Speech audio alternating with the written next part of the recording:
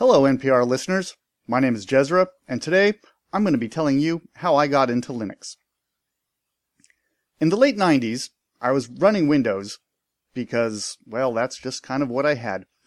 And I really wanted to customize the UI of my computer. I owned the computer. It was my computer. I wanted it to look the way I wanted it to look. And if you've run Windows, you know that you will be running Windows the way someone else wants it to look, the way someone else wants it to behave. And that's not quite my style.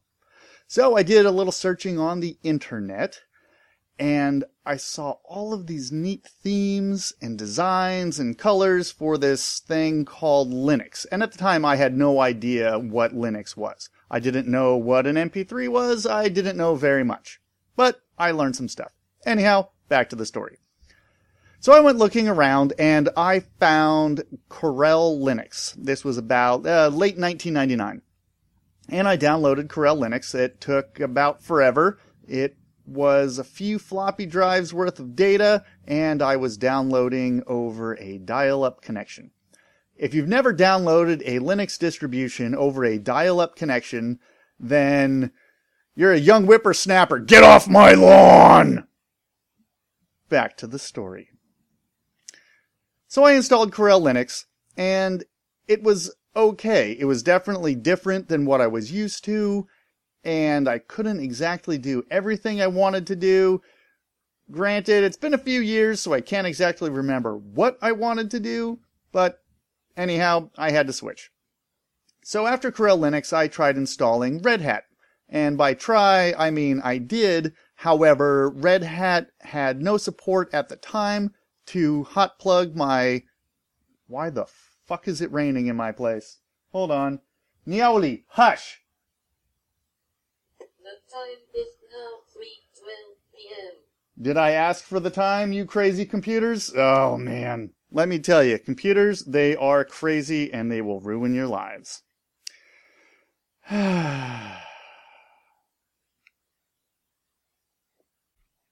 Now, let's see. Where was I? First, a disclaimer. When you are recording audio for any reason, and you happen to have voice recognition software running on a computer sitting next to you, turn it off.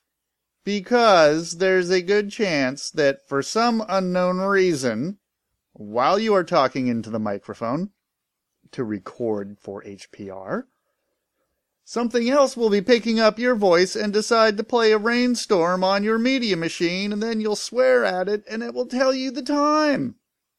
This is not the ideal situation for recording audio. Now, again, back to the story. I had installed Red Hat onto my computer at the time, which was named Shai-Hulud. Shai-Hulud still exists because the worm falls apart and becomes the little maker, which becomes another great worm. Anyhow. So, Red Hat was installed.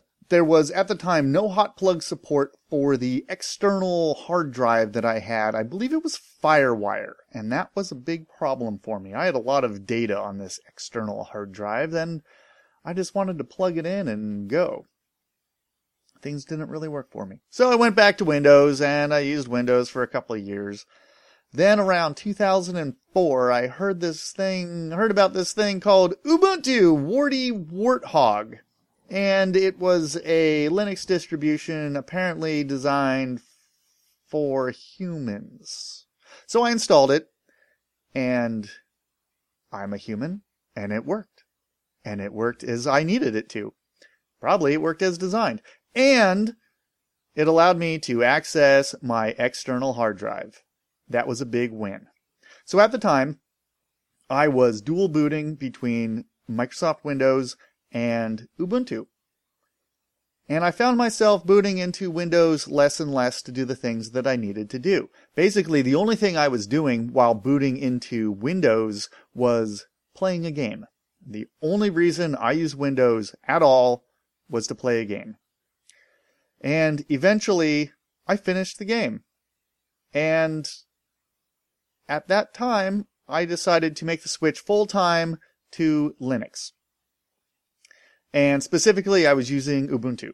And I went onto the internet and learned more about this thing called Ubuntu. I found out that it was Debian-based. Logically, or at least according to my own logic, if it's based on Debian, perhaps I should just be using Debian. So I switched from Ubuntu to Debian. And for the longest time, I was on just a Debian system. What I really liked about Debian was that I could install a minimal system and then bloat it as I saw fit. And to this day, that is still how I run Linux operating systems on my computer. I install a base system, and then I start bloating it, adding whatever I want. Currently, I am on Arch. Most, if not all of my computers are running Arch, with the exception of a BeagleBone, which is running Debian ARM, and a Nokia N900 that is running Maemo, which is also a Debian-based distribution.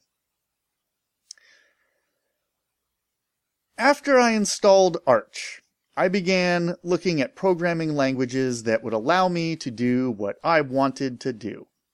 And what I wanted to do was automation, maybe make a graphical application to do something. I wanted to learn more about programming. And I discovered the Python programming language, which I'm still very fond of. So I was writing programs in Python, and at the time I was working for a proprietary software company in Petaluma, California. This was about 2006, 2007. And the Python code that I was teaching myself at home, I found to be quite useful in the office. And my managers noticed that I was a more productive employee because I had this knowledge of Python. And I was able to do things in Python very rapidly, very quickly, while the applications I was writing may not have been as fast as a C application or a C++ application. The application was written and running and doing what it was supposed to do. And that is the important part. So, I was using this thing called Linux to make myself a more productive employee. And that is always a very good thing. At the time, I was using various text editors to write software. One of my favorites at the time was JEdit. And one of the reasons I liked JEdit was that it was cross-platform. It would run on Windows, Macintosh, and Linux. And to me, being able to use the same text editor at home as I was using at work on a Windows machine or a Macintosh really meant a lot. It was very comforting, and it was nice to know that all the keyboard shortcuts were going to be the same, and that the interface would mostly be the same, and everything would be where I wanted it to be. I got laid off. And that's fine, because I found a better job that's totally awesome.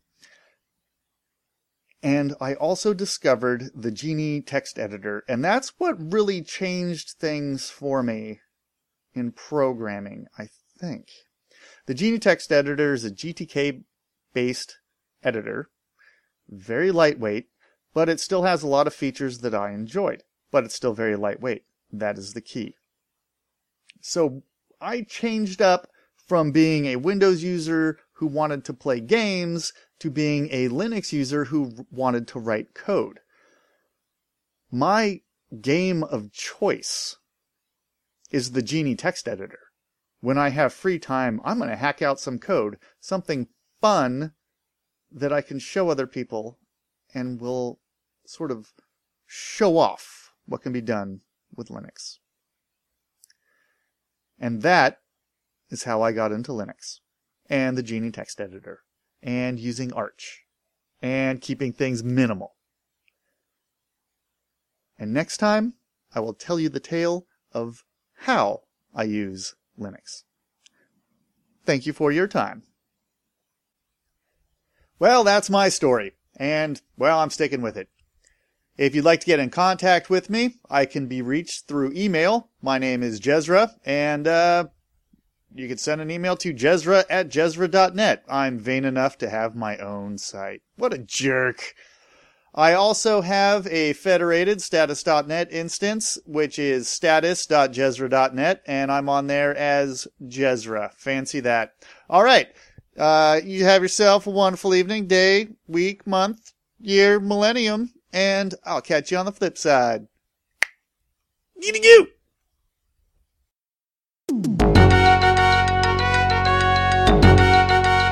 You have been listening to Hacker Public Radio at hackerpublicradio.org. We are a community podcast network that releases shows every weekday, Monday through Friday. Today's show, like all our shows, was contributed by a HPR listener like yourself.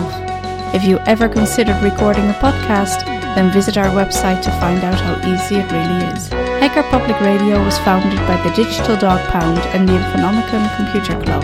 HPR is funded by the Binary Revolution at binrev.com. All BinRev projects are proudly sponsored by Lunar Pages. From shared hosting to custom private clouds, go to lunarpages.com for all your hosting needs. Unless otherwise stated, today's show is released under a Creative Commons Attribution Share Alike 3.0 license.